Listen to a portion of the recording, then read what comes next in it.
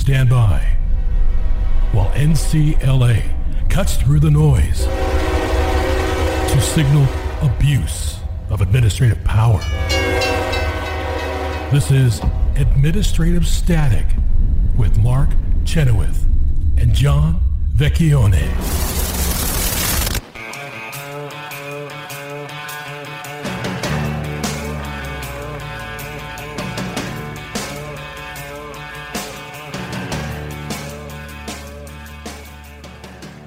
Welcome to Administrative Static. I'm John Vecchione. I'm here with Mark Chenoweth. And we start the program today with a man who's no stranger to the news, Elon Musk. And the reason is that he is trying to get out of what he calls a government-imposed muzzle by the Securities Exchange Commission. And as we have said on this program many times, we've talked about it, the SEC, almost alone amongst agencies, requires when you settle with them that you pledge in blood that you will never speak of this case again or say that the SEC was wrong in any way about it. You will never disclaim that you were, what happened. You can't write a book about it. This is a huge muzzling of speech, because oftentimes you have a disagreement with the SEC about the nature of it, but you want to get it behind you and you'd rather pay a few bucks and then go along your merry way, but then you can never talk about it again. And no other agency, except I think commodities futures trading, but other than that, no one does this. And the SEC does it. And because there's a legal principle that it's an agreement, once you enter a settlement agreement, it's like a contract, so it can be enforced. So it has been very difficult to get out of these.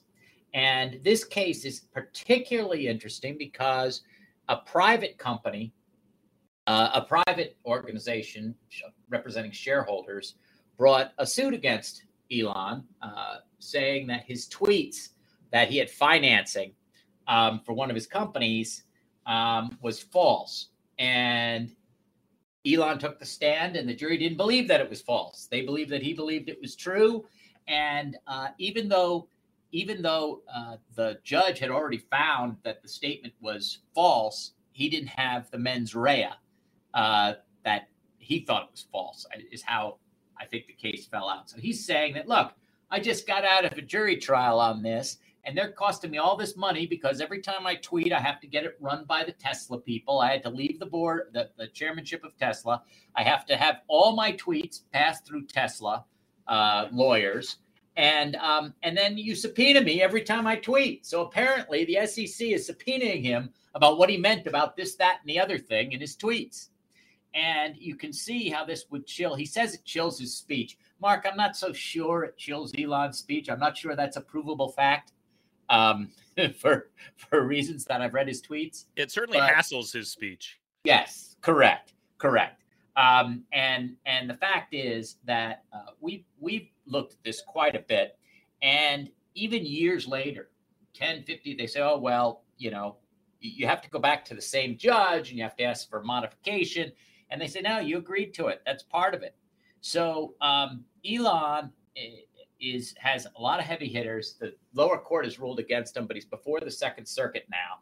And as we have, our colleague Peggy Little has gotten some pretty good language out of the Fifth Circuit, but they also allowed these gags to stand, saying that they're terrible. But because of this principle and that principle, some that I've mentioned, nothing can be done about it. And it is in his case, he's got a little bit of a problem, I think, Mark, in that the original deal was 2018, and then he reaffirmed it in 2019 after they looked into something about Tesla. So he agreed twice pretty recently, as law goes. 3-4 years ago, it seems like a long time, but in law, So the claim is that this inhibits and chills Mr. Musk's lawful speech. And I think it does. And I think it's intended to. And unfortunately, the courts keep saying that's okay. There has to be some way, Mark, to say that the government isn't allowed to do this as part of its powers, as no part of the government's powers is to muzzle the speech of Americans. But the principle is that in this area, the government's allowed to make contracts the same as everybody else. But, Mark, I think this is a little bit like going around.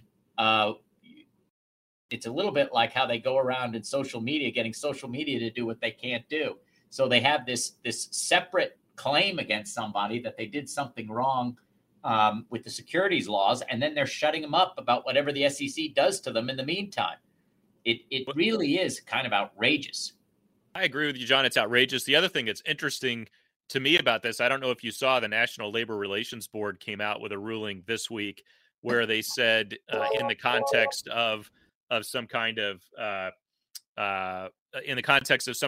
labor agreement that it was sort of per se unlawful to even offer an agreement that would have this kind of a gag in it in the labor negotiation. That's right.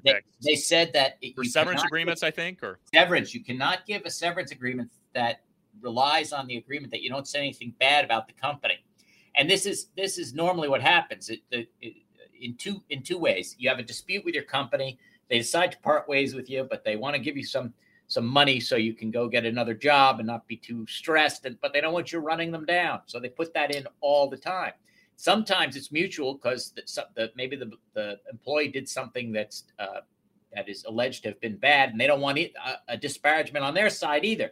So when I saw that, Mark, I was thinking, well, wait a minute. Both sides could be disparaging each other. They're the Labor Relations Board. They should stop friction. The whole point you have a Federal Labor Relations Board is to stop friction, and these agreements stop friction. So I thought that was somewhat anti-labor in some ways.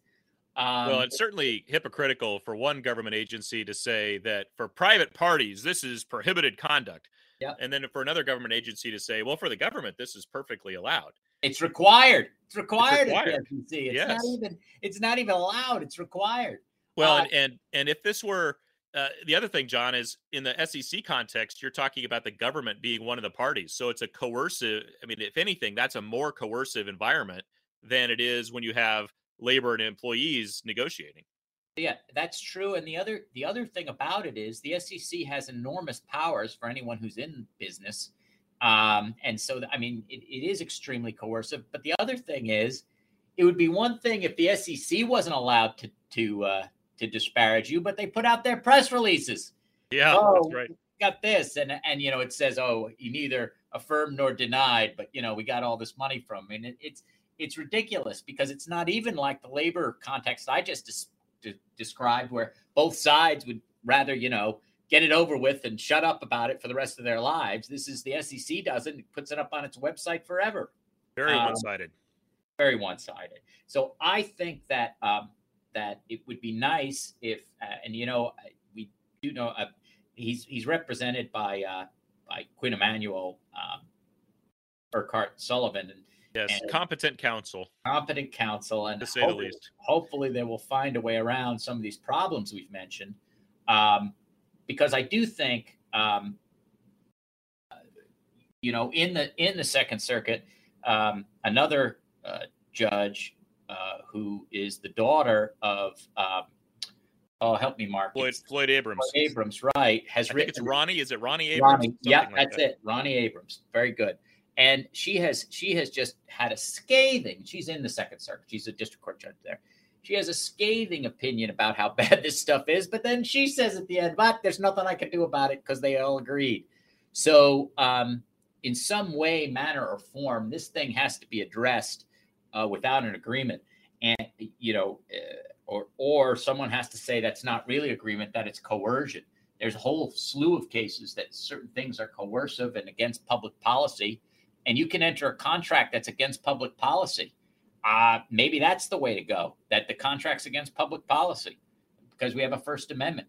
But here in this case, it's not just that his speech is being infringed. He's getting subpoena after subpoena. Well, and suffice it to say that the single person who any owner of Tesla stock is the most interested in hearing from is Elon Musk. So the fact that the short his sellers speech, and the investors, all everybody, right? that's right. So the fact that his speech is being hassled on this topic is a problem.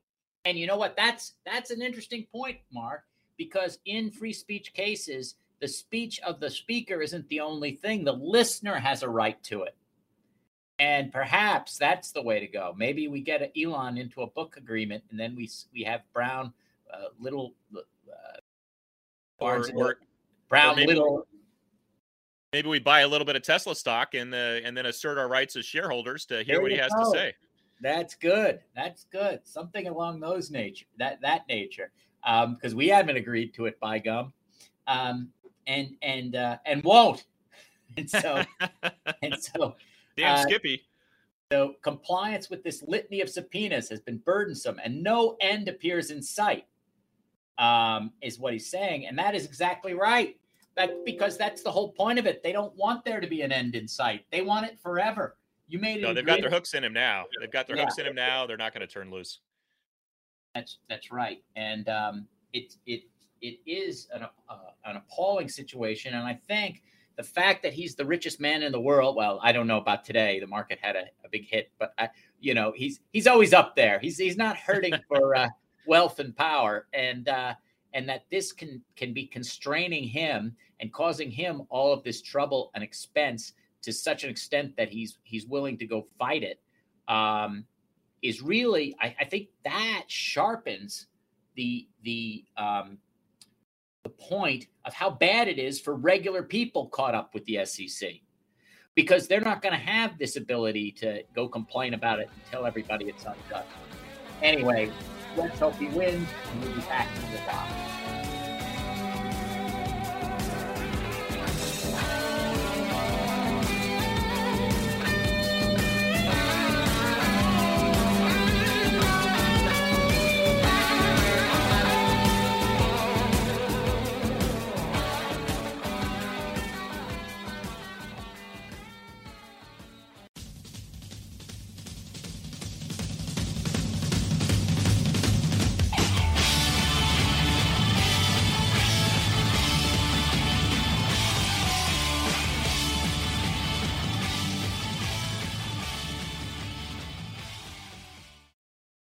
Welcome back to Administrative Static. Mark Chenoweth and John Vecchione with you as always. And John, I wanted to take a minute to talk about proxy advisory firms and the Securities and Exchange Commission. And people might think that this doesn't apply to them. And I assure you, if you own stock, it does. And the SEC is in the process of putting out a rule on proxy advisory firms. And I believe that there are going to be some state attorneys general suing over that. I believe they may have by the time this show goes to air, I believe that lawsuit will have already been filed. And we may talk about that next week or in the upcoming weeks. But I thought before we did that, John, it might make sense just to sort of acquaint our audience with the topic more generally, because you really need to know what's going on here in order to have an ability to understand the rule. And what this boils down to is, if you are a shareholder, then periodically there will be votes that are put in front of the shareholders on various sorts of corporate policies. And those policies can vary widely. It could be something on the CEO's pay, or it could be something about the composition of the board of directors, or it could be something about climate change. There are lots of kinds of issues that come before boards of directors, and sometimes the companies come up with these topics themselves and put them in front of the shareholders, and that's fine. Sometimes the shareholders try to force votes on issues that the company may or may not be interested in having shareholders vote on. And those become battles. They can be contentious, and sometimes they wind up in federal court. But setting that to one side, let's just assume that you have an issue that's come before the board. It's either been proposed by the board or it's been put forward by shareholders, and it's a vote that's going to be on the ballot. Well, the way that these votes work is that the person who controls the shares is making the vote. Well, if you are an individual stockholder of, and John, I'm just going to stick with Tesla since we were talking about Tesla in the last segment. If you are an individual stockholder of Tesla and one of these issues comes up, well, then you can vote depending on the number of shares you have. That's the number of votes you have. If you have 1,000 shares, then you get 1,000 votes that you can cast for or against the issue that's on the ballot, and that works just fine. But suppose, John, that you don't directly own the shares of Tesla. Suppose that you own, I'm going to make this up, but suppose that you own a mutual fund that invests in electric car companies. And so what you own are shares in the mutual fund. You don't own individual shares. And perhaps that mutual fund is invested in Tesla. It would be odd if it weren't. But it's also invested in several other companies. But again, you don't actually own the shares yourself. But the fund is a kind of fiduciary for you, and it has certain duties to you as its customer. And one of those duties is that there's a question about whether it has to vote the shares at all. You could imagine a situation where the shares were just left unvoted unless instructions were given by the shareholder. But what often happens in these situations is that the Vanguard or Fidelity or whoever it is who has issued these sort of mutual fund or other kinds of ownership arrangements, they will vote the shares. And then the question is, well, how can they be assured that the vote that they're casting, either for or against the particular shareholder proposal, how can they be assured that they are doing that in fulfillment of their fiduciary duty to you? Well, that's where the SEC came in a while ago, more than a decade ago now, maybe about 15 years ago, but don't hold me to that.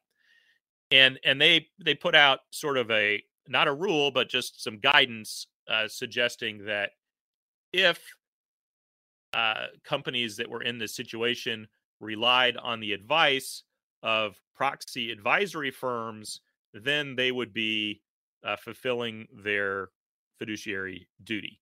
And there are two predominant, and when I say predominant, they control over 95% of the market for proxy advisory services. One of them is called Institutional Shareholder Services. The other one is called Glass Lewis. And between these two firms, they, as I say, dominate the market. It's really a duopoly. There's very, very little other competition here, although I know Vivek Ramaswamy is trying to create another one. I'm not sure whether his presidential ambitions will cause that to sink into the background or not. But for now, there are two that dominate the market. And so what has happened over time, John, is that these proxy advisory services firms have been captured by some of the folks who have a particular agenda on climate change and other kinds of topics. So that what you see is the proxy advisory services firms routinely recommend voting a certain way on these kinds of social issue things that come before the shareholders at different companies. And if you are someone who invests in one of these funds and you don't agree with that position, you're sort of out of luck the way that the SEC has structured it now, because they have essentially insulated the company that owes a fiduciary duty to you has been insulated by the SEC from having to do what you want it to do, because it said you don't have to listen to the person who's buying your shares of your mutual fund, for example. As long as you listen to the to the proxy advisory firms, then you're good as far as the SEC goes. Well, I think you can see the problem here. This is yet another example where there's separation between ownership and control, and the people who ought to have a say in what's going on in the company are being shunted to the side. That is, the folks who I would think of as the real owners in interest, the people who are actually bringing money to the table to invest in these companies, are being shunted to the side.